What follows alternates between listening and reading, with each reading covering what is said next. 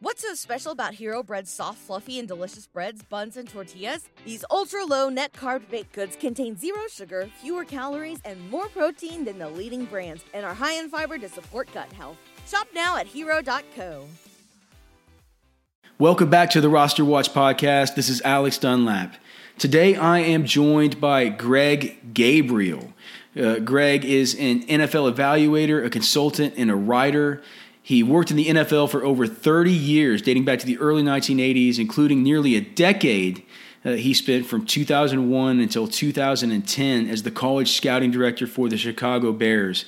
We talk about his time there. We talk about how he views himself as a personality on Twitter, especially on draft Twitter, where he's definitely viewed as being fairly polarizing. We talk about how the combine has changed, different scouting thresholds, different scouting methods.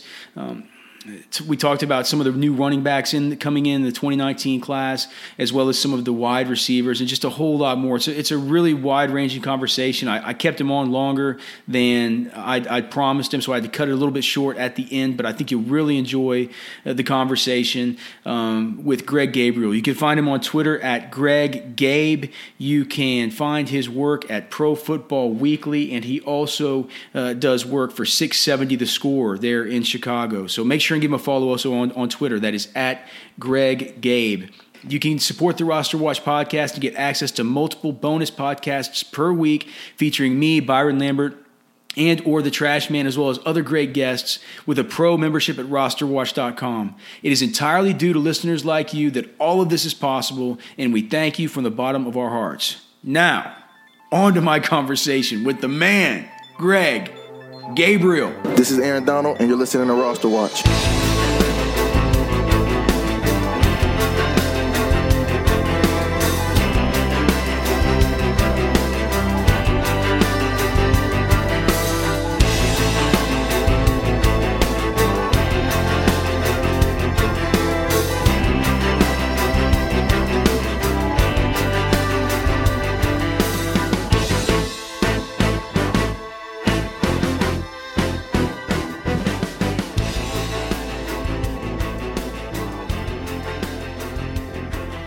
All right, so you heard it coming in. This is a dude that I've wanted to get on the podcast for a super long time. You've definitely seen him on Twitter. As mentioned in the intro, you can find him there at Greg Gabe. He is Greg Gabriel, the former college scouting director for the Chicago Bears and a veteran scout of the National Football League dating back to the early 80s. Greg Gabriel, what the hell's going on, brother? Not much, just getting ready for the draft like usual this time of the year. Well, I appreciate you coming on, man. Our listeners, won't know that you're laid up a little bit with an injury right now, and I've been trying to get you on for a while, and I certainly appreciate you taking some time and wish you the best as far as getting back to health, because I know that this is your busiest time of the year. And before we kind of get into some of the prospects, because I certainly want to ask you about all these guys, and before we get into your history, because I want to ask you about that stuff too. The question that I've been dying to ask you is, and I kind of asked you this whenever we were talking on DMs on Twitter, but do you consider yourself to be a bit of a polarizing figure as far as in the draft Twitter community? No, I tweet what I know to be true, and I don't make up stuff. And I don't want to knock guys that think they're experts, but a lot of them aren't, and they just make stuff up.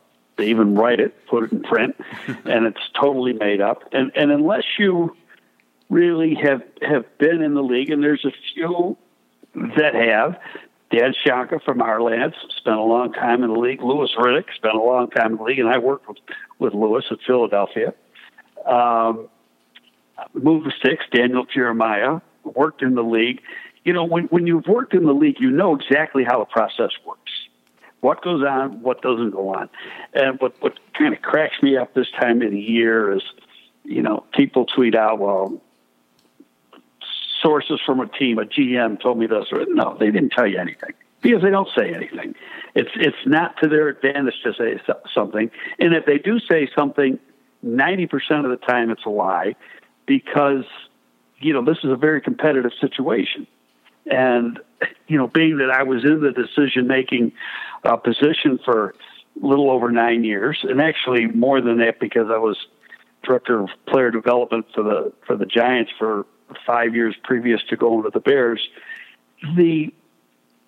There's times you will put out stuff with people in the media, but you put it out for a purpose. And again, a lot of times it's not true, and it's there just for a particular purpose. And if you can get somebody to go along with you, but some of this other stuff that people put out, I'm sorry, it's not true. It's made up stuff. And if they don't like me saying it, too bad. Well, and to me, I always find it so amusing the different, not spats, but just the different engagements that you can come into on Twitter, because it's so clear to me that whenever I'm watching these things unfold, that you're coming from the angle of like a guy who is pretty plugged in, knows a lot of these guys who are even making some of these decisions, somebody who's been in that chair before. How do you feel that the advent of just maybe even just like, I mean, dude, you've been doing this since even before the internet. And I have all kinds of questions about that. I have questions about how you guys even grinded so much film without it totally killing your eyes whenever just you look back at how film used to look, and it's so grainy and bad and everything. And I want to ask about that. But how is the internet and Twitter and just basically giving voices to people who don't necessarily have to have the credentials to make these sorts of evaluations or make these sort of statements about players, how has that sort of changed the dynamic around the draft as far as what draft Twitter's done, as far as all the math people that have come in and asserted their assumptions about what the analytics mean as far as these players, et cetera, et cetera? Well, it's obviously made the draft what it is, and part of that is, everybody wants to be a Mel Kiper, and I know Mel very well. Know Mel since he first started with ESPN back in the early 80s, and know him personally, and he's been a friend of mine for that long. And if you notice, and I don't want to get off track here, but if you notice, do you ever see Mel saying, so-and-so said this and so-and-so said that? And he's got more connections than anybody, as far as the draft media goes, and that's because he started developing those connections with guys who were young scouts in the 80s. And I met him through Ernie. Of course, he was a former general manager and was a general manager part of the time I was with the Giants after George Young retired. And Ernie was the general manager of the Cleveland Browns at the time, and Cleveland used to scrimmage the Buffalo Bills all the time. It was like a 1 week into camp, they had a rookie scrimmage, and they held it halfway between Buffalo and Cleveland at Edinboro State, which was a Pennsylvania Division II school, and it was about equidistance between the two camps. And Ernie, who was from Baltimore, where Mel's from, he brought Mel with him to that scrimmage, and we ended up sitting together and talking. So that's how I met him. The relationship goes way back, and he's developed a lot of ties with people. He's very good at what he does. You don't always have to agree with him. In scouting in general, there is seldom agreement in a scouting room, and I could go off on that tangent for another hour if I wanted to. You have differences of opinion on players because one guy says this and another guy says that. It doesn't make either one right. It's a difference of opinion. And what a scouting director and a general manager do is they put all these opinions together and they try to come up with some sort of consensus in a final grade. But getting back to Mel, again, you don't see him reaching out saying, with this outlandish stuff and some of these predictions, he saves some of it for TV and he gets good information come draft day. Is he right all the time? No. Because for the same reason what I've been saying, people don't want to say what they're going to do because it's such a competitive business and you can trust very, very few people. So knowing that, there's one draftnik, and I'm not going to mention his name, 2 years in a row, he wrote the exact same thing, that after he did a mock draft, he said a general manager called him up and told him to take a certain guy out that he wasn't going at. There's no GM in the league that could care less what's in a mock draft. Okay, it doesn't happen. Okay, I mean, and it's foolish to even think that. But for the average draft fan that you're feeding this bullshit to, and I hope you can use that word. Yeah, absolutely. You know, they don't know that, so they believe it. I just sticking on this for just one more quick second before I want to just talk some scouting process and then actually some of these players with you as well. But I know personally that in my career doing this, I've been going to the Senior Bowl and the Combine and all this stuff for the last 9 years, which is clearly nothing close to what how long you've been going. Let me interrupt you just for a second, and because you mentioned the Combine. Yeah. To me, and I understand why you want to go to the Combine because you at least you get a chance to talk to some of the players during that 5, 6, 7 minute interview period or whatever it is Q&A period they have. But you can't watch the damn workouts, and that in itself is ludicrous. And I'll tell you why you can't watch the workouts. And this goes back to when we used to be in the old RCA Dome. And there weren't that many boxes there. Everybody from the league was sitting in that lower bowl watching the workouts. And the reason the media wasn't allowed in was because they didn't want anybody from the media bothering any team personnel during the course of the workout so they could concentrate on what they were watching. So media basically was banned. And really until recent years, it wasn't a big media event. I was at the very first Combine. I was at the first 30 Combines. So, and the first one was at Arizona State outdoors. Now, how many media were there? None. I mean, it was outdoors in January 1985 at Arizona State. The following year was at the Superdome in New Orleans following Super Bowl 21, literally the week after Super Bowl 21, or Super Bowl 20, excuse me. And then the next year, following Super Bowl 21, it went to Indianapolis. So that was 1987, and it's been in Indy ever since. But since they built the current dome that, what's called Lucas Oil Field or whatever, they every team has a box now. Right. And very few people, except for the timing of a 40, sit in the stands to watch the workouts. Some do, but no decision makers do. Or if they do, it's for a very short period of time. But they're all up in boxes where, they're with their own people from their own club. And, if they have to talk to somebody, they go out in the hall and talk to, say, a general manager from another club or whatever. But there is no possible way that media can get up into that box area and disrupt what a decision maker or a scout or whatever is trying to do.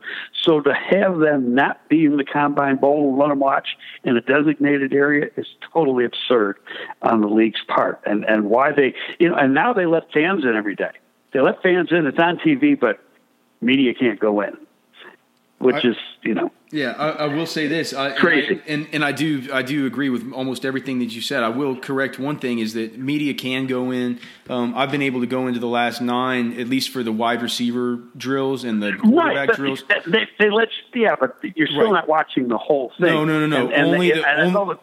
Only the wide receiver on field with the quarterbacks throwing 2 of them, and you can only do that if you're a PFWA member that signs up way in advance, and only 10 of us are allowed in per session, and et cetera, et cetera. And I will say this too: ever since Ted Thompson retired, there are no GMs who sit down there and take their own times anymore. He used to sit right there on the 40. I think he was the last. He was the last of them. And I used to sit at the 42. I didn't have my watch out, the guy doing the timing, and that's it. And it's kind of crazy too, because that goes back. We're kind of getting off track here, but it's interesting stuff. Is that having each team draws a row, so you might be in the 10th row one year and the 28th row the next year. At the end of the 40, you just never know. But on the field, there's 2 guys doing hand times, and there's an electronic laser time. And the laser time is 100% totally accurate, and the guys doing the handheld times are literally on the line. They have a better view than anybody else, anybody even in the stands, because if you take the times, and for years and years I sat in the stands and took times, and the times generally in the stands are slower than what you get on the field, and a lot of it has to do with just reaction time. You know, the angle where you are, where you're sitting versus the start point versus the end point. So, you know, why they sit there and do it? It's tradition more than anything else, because the most accurate times you're getting are the ones on the field, and what's more accurate than a laser time? And the official times that you get, the ones you see on the NFL Network and stuff, those are coming from the laser times, which are exact. And now if you go to compare them with a pro day time, the pro day times are handheld times.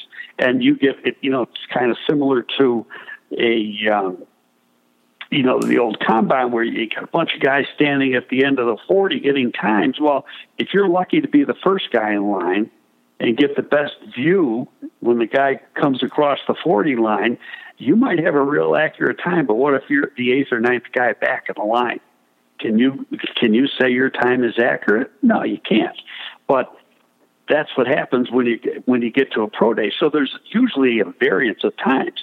You know, you might see a guy so-and-so ran a 4.46 at his pro day. Well, yeah, but the variance of times might have been 4.43 to 4.51.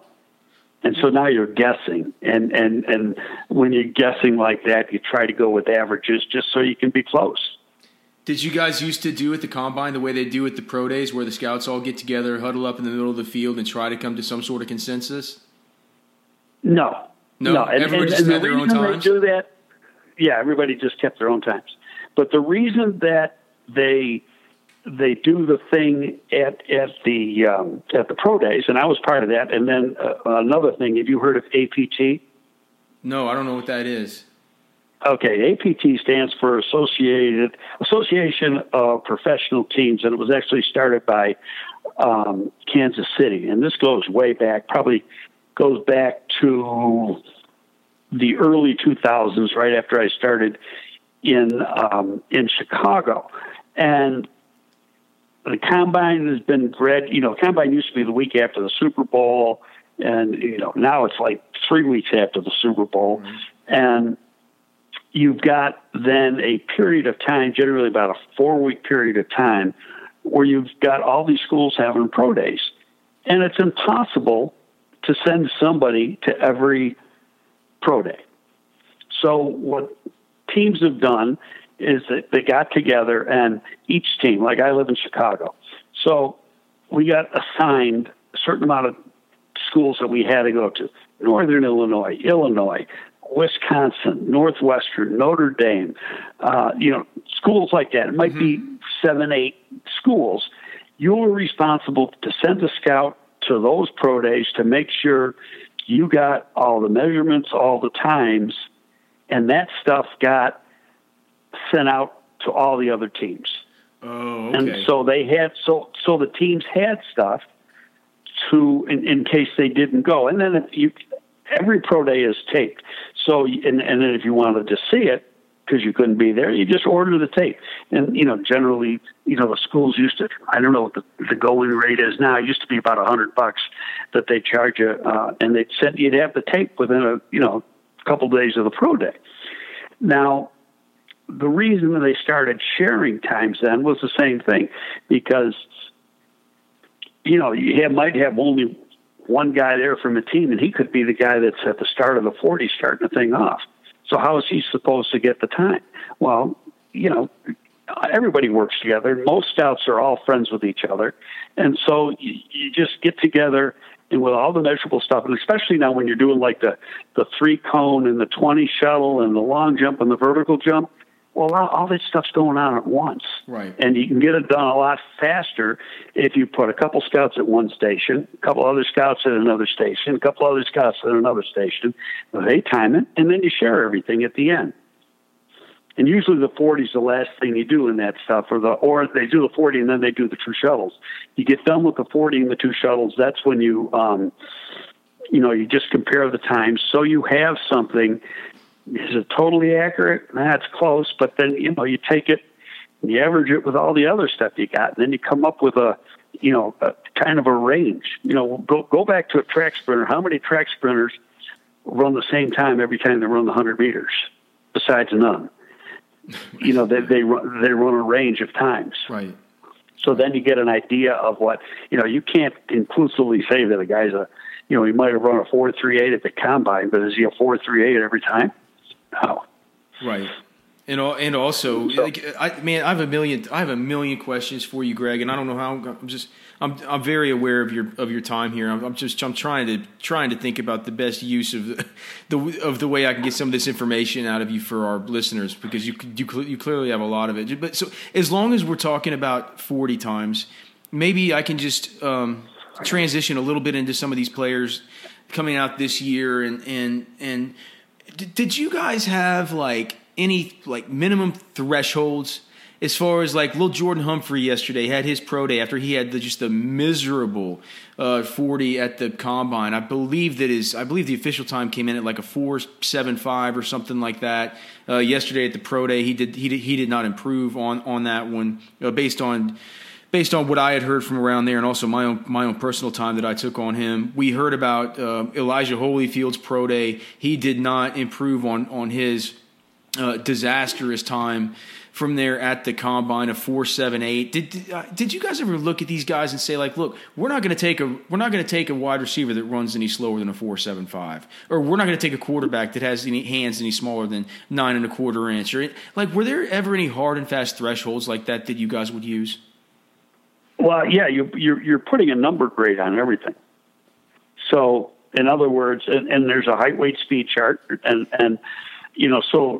that's for every position. So I'm just making this up because I don't have any of the old charts I had. Right. But let's just say, and 6 would be a number that's considered good. So 6, 7, 8, 9 is all positive. 5, 4, 3, 2, 1 is all negative.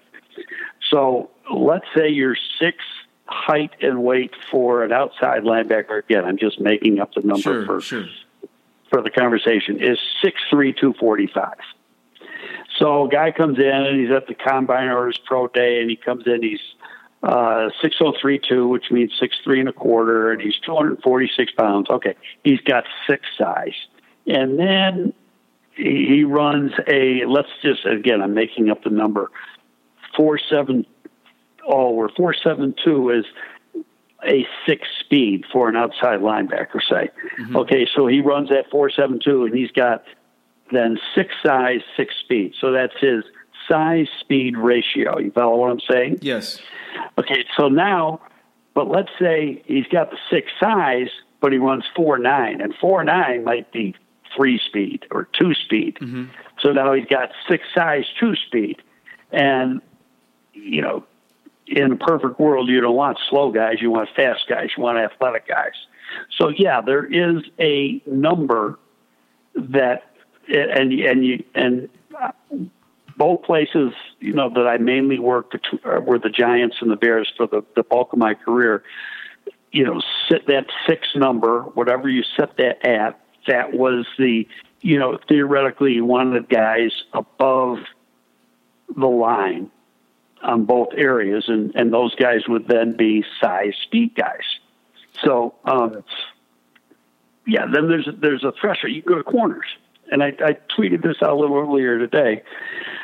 There's a lot of teams, and I don't know the exact number because it can change. It depends who the coach is and what his philosophy is, et cetera, that they're not going to take a corner under 5'10". He could have great tape, but if he's 5'9.5", they're not taking him. He's off the board. And that's because 5'10" is the minimum height number, and you can have a length number in that too, as far as the arm length, because you want to you got to be certain tall and have certain reach so he can play against the certain receivers in the NFL. So you're figuring that all into the equation of what you want for people's traits that you want for each position. And generally each team has a profile for each position. So this is the guy we want, guys this size, this speed, this length, etc. Be able to jump this far. And does that mean you won't take a guy that doesn't fit the criteria, no, it doesn't mean that. But in the premium rounds, you damn well are going to take a guy who fits the criteria. And the difference is it's going to be with linemen, especially offensive linemen. But with offensive linemen, you're throwing out the 40 and generally using the 10. So, but unless the 40 is real bad. Right. But generally, you're looking at the 10 and 20 with linemen because, they kind of fall off after they hit 20 yards. What about as far as offensive linemen? What about cases like Orlando Brown, who's actually kind of turned out pretty decent? I think from the reviews you hear from the Ravens. But like, what about whenever his combine? I forgot exactly what it was, but his bench was absolutely miserable, and so was his 40. Like, did you guys ever look at stuff like that and say, well, this guy just doesn't know how to prepare for an athletic event? Did that ever maybe come into consideration? Well, no. The tape always speaks for itself. You got to use the tape. But if you use just the tape with him, he was a first-round pick because the tape was really good. Right. But then you took in the other stuff, and he dropped down. And what round did he go in? Third round, I think? I think he was late second. I forgot exactly where it was. I thought it was late second. Maybe, round, but maybe it was third. Yeah, but the tape, and don't forget Baltimore had his dad. So, I mean, they knew a little bit about him. But, yeah, it hurt him because his numbers were awful. But, I mean, there were people who have never been in a draft room and never worked for a club that are saying, oh, my God, he's not going to go to the 5th or 6th round. Well, why? Number one, he's an offensive lineman. And number two, the tape was outstanding. And what are you scouting for? If it's not, how does the guy play the game? And he played the game pretty good. A little upright, yes. But, I thought legitimately could have been a first round. I didn't think he was a left tackle in the NFL. I thought he was a right tackle, even though he played on the left side. But in fairness, and what probably biased my opinion a little bit, I got to know him pretty well. I was, that All-Star Football Challenge that ESPN has. Oh, sure, sure. Okay, well, I was part of that last year. I was working for the production company that actually puts on the event.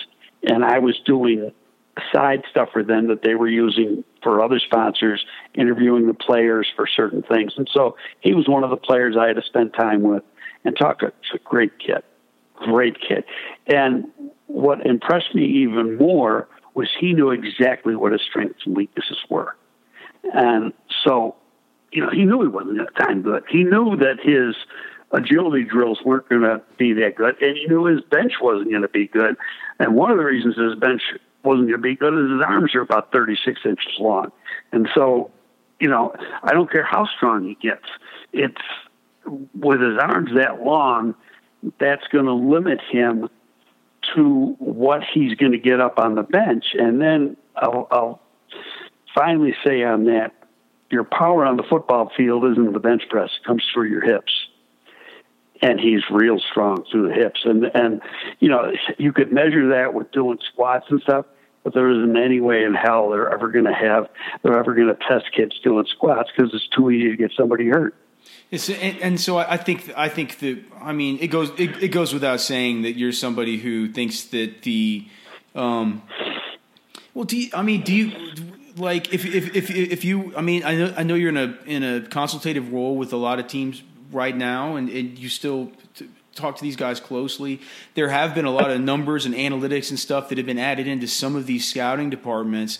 I'm guessing that you're somebody who would rely much, much more on tape than on any pure numbers that come from out of these analytics departments. Would I be correct in assuming that? And if so, like what percentage would you put as far as the way that you would evaluate, given all the information available to you today, via, the numbers, the analytics, different services you can buy them from for, stuff rates and force missed tackles and everything you get from like the Sports Info Solutions, the Pro Football Focuses, the different people like that. How much of that would you put into consideration versus just what your eyeballs, subjectively see based on your expertise and your being able to go back 30 years comparing these players to others that you've scouted and been able to evaluate? What is the split or the optimal split? First, I'll say this: analytics are as good as the people inputting the information? Who's inputting the information?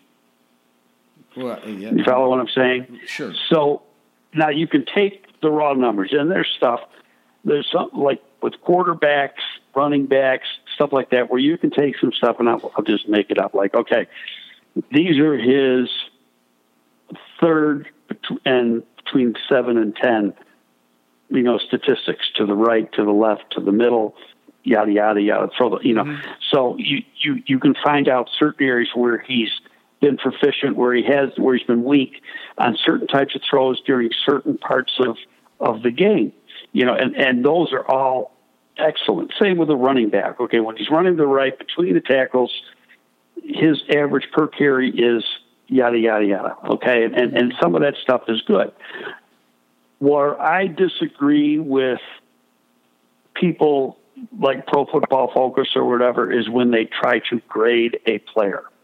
I think those things are totally useless.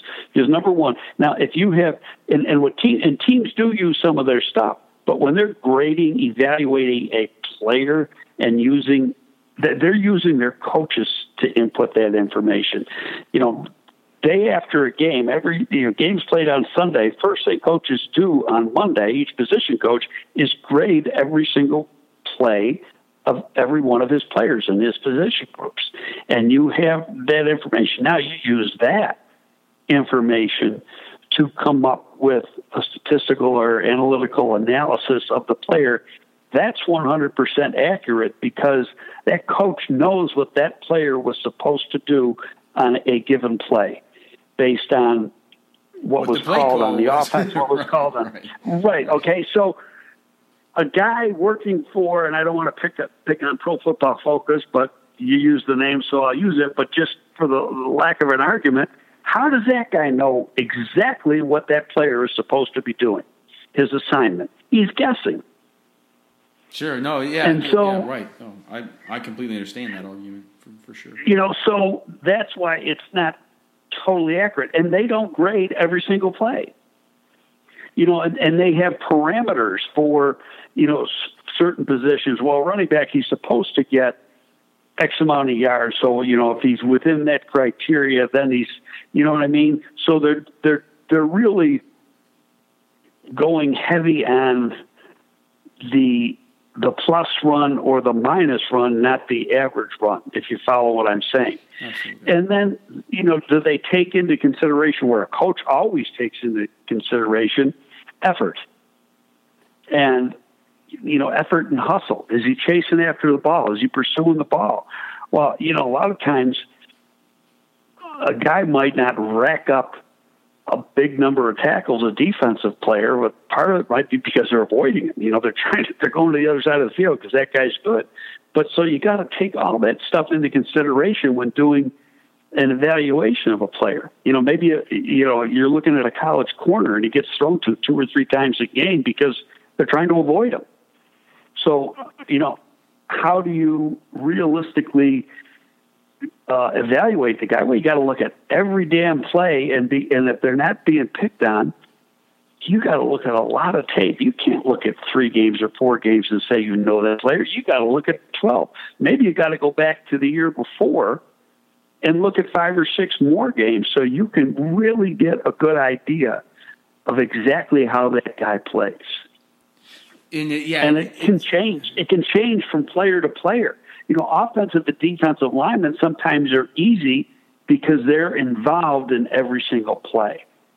So you might not have to. And when you start seeing the same thing game after game after game after game, it's like, okay, I got it. I know this guy. And it's not going to change. But at other positions, you got to look, and then you got to look wide receivers. Some of them are in these spread offenses where their route trees like 3 routes. Right. And so, how are you supposed to compare that guy to a guy that's running an 8 route tree? And so now intelligence comes in, and that's why you have some of these interviews and testing, because you want to find out, okay, what's the player capable of picking up and retaining and take it out on the practice field and doing it without making mistakes? Or is he a rep guy that's got to do it over and over and over again? And a lot of that stuff comes into the evaluation part, and just looking at the film isn't going to give you the answer. You got to talk to a lot of people who've been around the player, and you got to hope that the people you're talking to give you straight answers. And you find, and that's where experience helps, because you find that out. If you got an area scout going into a school year after year after year, he knows who's telling him the truth and who's giving him a line, giving him the company line. So you bypass the guy who gives you the company line. You go to the people who will tell you the truth. Well, and that brings up an interesting point. And before I get to, I just wanted to ask you about a few of these running back and wide receiver prospects. But as long as I have you, I'd just like to ask about this, because you've been in these rooms, you've had these discussions, you've interviewed these players, you've had to grapple probably with some tough decisions about players' personalities or red flags or any of that stuff. What do you make recently of the stuff about, Kareem Hunt, Tyreek Hill, these players that came in with, I guess Kareem Hunt didn't really come in with the red flags, but of course the video surfaced, his second chance with the Cleveland Browns, Tyreek Hill. How do you see this sort of stuff playing out and evolving? And is it kind of different now in this age where everybody has a camera on their cell phone, to where has that stuff all changed now as far as character? Do you have to be more careful about it in today's league? Well, yeah, I mean, go back and when I started in the league in the 80s, and you had guys coming up, Brett Favre, Jim Kelly, Dan Marino, some of those guys, hell, they may have been undraftable if we had cell phones with cameras on them. Those are some crazy dudes, but, that was life then, and this is life now. So, it's a different world. And I'm not, I'm just, throwing stuff at the wall here, making things up. We didn't have any idea about stuff back then as we do now. I mean, yeah, you had arrest records and stuff, but, some other stuff you didn't know. As far as, the situation with Kareem Hunt, as far as I know, well, he was at Toledo. He was pretty clean, so what was there to go on? The Kansas City took him in the second round. But then, having worked with Andy Reid for a year and knowing John Dorsey since 1991, I think, you'll learn how different people react. And you can look at their great tight end, Kelsey, at Kansas City. The coaches of Cincinnati weren't exactly jumping up and down on the table for him when he came out. He had some issues. But, to Andy Reid's credit, number one, he had his brother. And his brother was a little bit of a wild man, too, when he was at Cincinnati. But he knew how the brother was. He knew a lot about the kid. And he took the kid, where I know for a fact other teams had Kelsey right off the board because of what you're being told by the people at Cincinnati, some of the issues. So it's doing your research, finding out exactly what the issues are, and then making a determination. Do I want this guy or not? And if I want him, and there's stuff that maybe we know about, but the general public doesn't know, and after the draft it's going to come out, are we going to be able to live with the embarrassment that's going to be, thrown in our face? And you prepare. That's what meetings are for, in April. When we start, most teams, put their boards together in April. All this stuff out now, somebody says, New York, and I'm just making up the thing. New York just got so-and-so rated as the fifth best player. Bullshit. They haven't put their board together yet. They haven't rated anywhere. And they won't for another 3 weeks or 2.5 weeks. And so that's part of the process. And you're still in the information gathering process right now. Pro days are still going on. You still got people doing background checks on players. And until you get all the information in, then you put your board together. And so And with each player, again, Tyreek Hill, he had an incident. It wasn't a very pleasant one when he was in college. There's probably a lot of teams that said, no, we're going to pass. Kansas City took him. That's the way Andy is. Andy will give somebody a second chance. Now, knowing Andy the way I do, I'm going to say if this turns out to be, that he was involved in this kid breaking his arm, I would almost guarantee that he is not going to be a Kansas City Chief next season, because that's the way Andy is. He'll go with you, but don't screw him.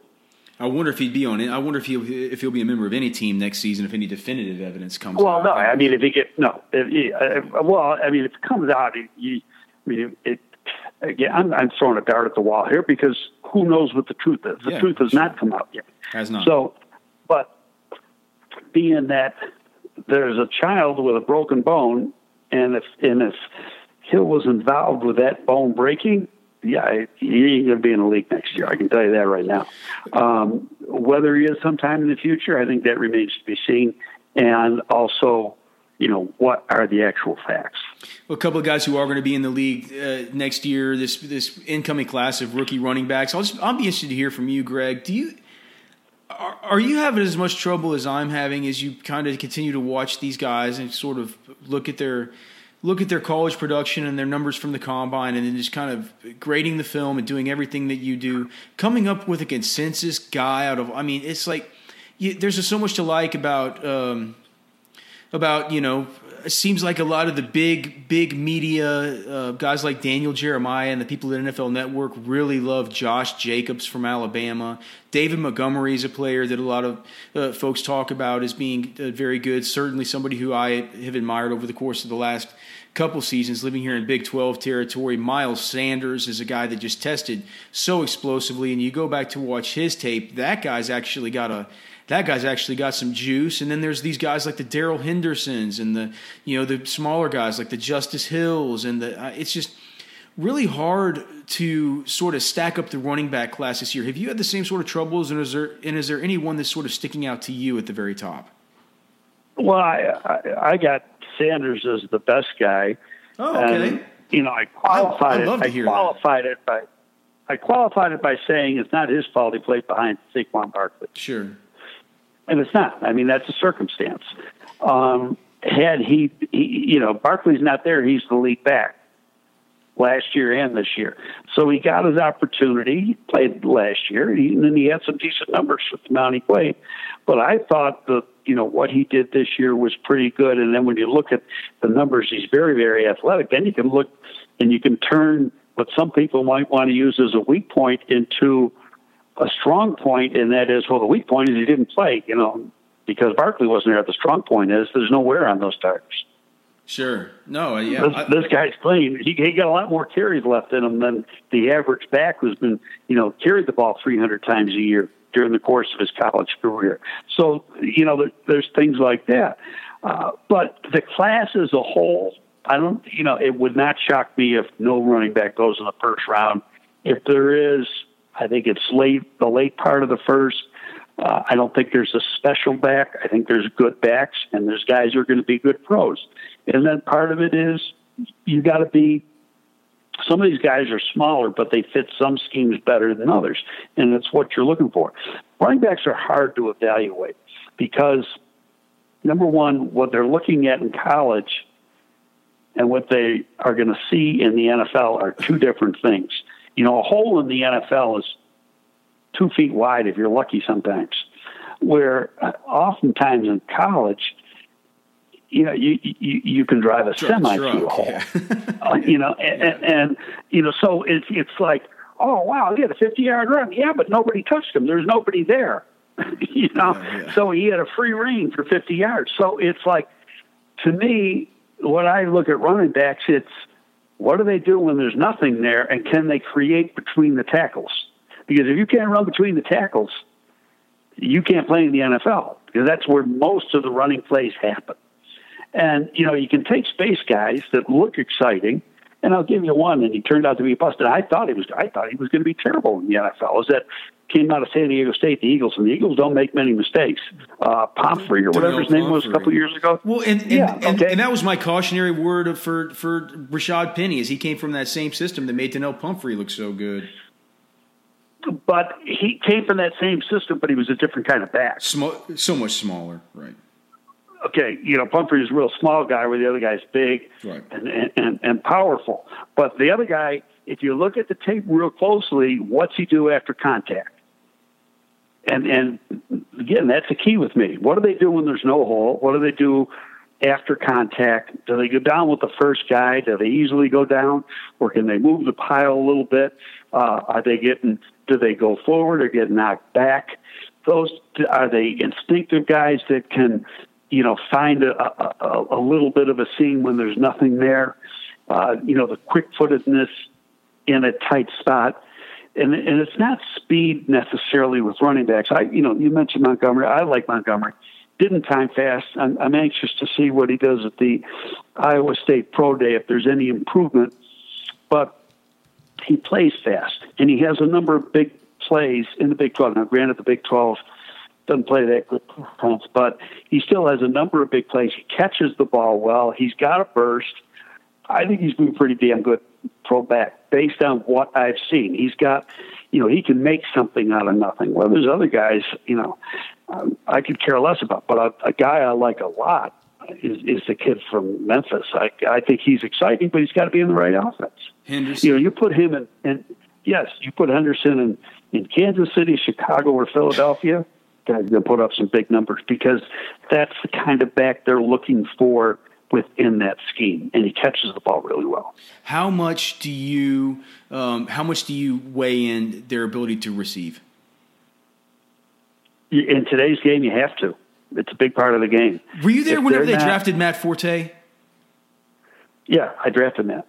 Okay. So, all right. So then with him, you saw the ability to receive like that. That's clearly been a big part of what you saw that. It's funny. Chris Ballard, who's now the GM at Indianapolis, he was the area scout, Southwest area scout. And he came to me, and I'm going to say November. We used to have a preliminary meeting in the first week of December and really try to cut down the list. And we had another meeting in February, right before the combine, where we really pared down the list even more. And then we went with just guys, that we have interest in going forward. We were going to go out and work out guys that we had no interest in. It just didn't make any sense. So anyway, he came to me in November and said, hey, this guy at Tulane's really good, and he doesn't get anywhere close to the notoriety that he deserves. So started watching him, and his tape was good. And he had terrible offensive line at Tulane. So you saw his ability to create tight spaces. He was playing, they used a running back like the NFL uses a running back. So you could see the plays that you wanted to see. You saw his ability as a receiver. And then he goes to the Senior Bowl. He has a good week at the Senior Bowl, and he has a great time. He ran 4.48. I mean, his times, when you look across at the 20-yard shuttle, the 3-cone, the vertical, the 40, the long jump, they were all not quite as good, but close to Adrian Peterson. Like Adrian Peterson ran 4.43, and that ran 4.48. And I don't remember the exact jumps and stuff, but let's say, Adrian might have been 2 inches more on the vertical, but, given the size and the speed, or the size of the player, the height and the weight of the player, excellent. Like he had like a 36-inch vertical jump or something, and I don't have the exact numbers here, and Adrian might have had a 38, but everything was excellent. So you saw that athletically he had all the traits that could make him a good back. And then you go back, and I used to go back and look at, okay, what were they in high school? What were they coming out of high school? Who recruited them? And this guy was a 2-star coming out of high school. He lived in Slidell, Louisiana, outside of New Orleans, but not far from LSU, and LSU didn't even recruit him. He was better than any back LSU had. Yeah. But, and he ends up going to Tulane and putting up some great numbers.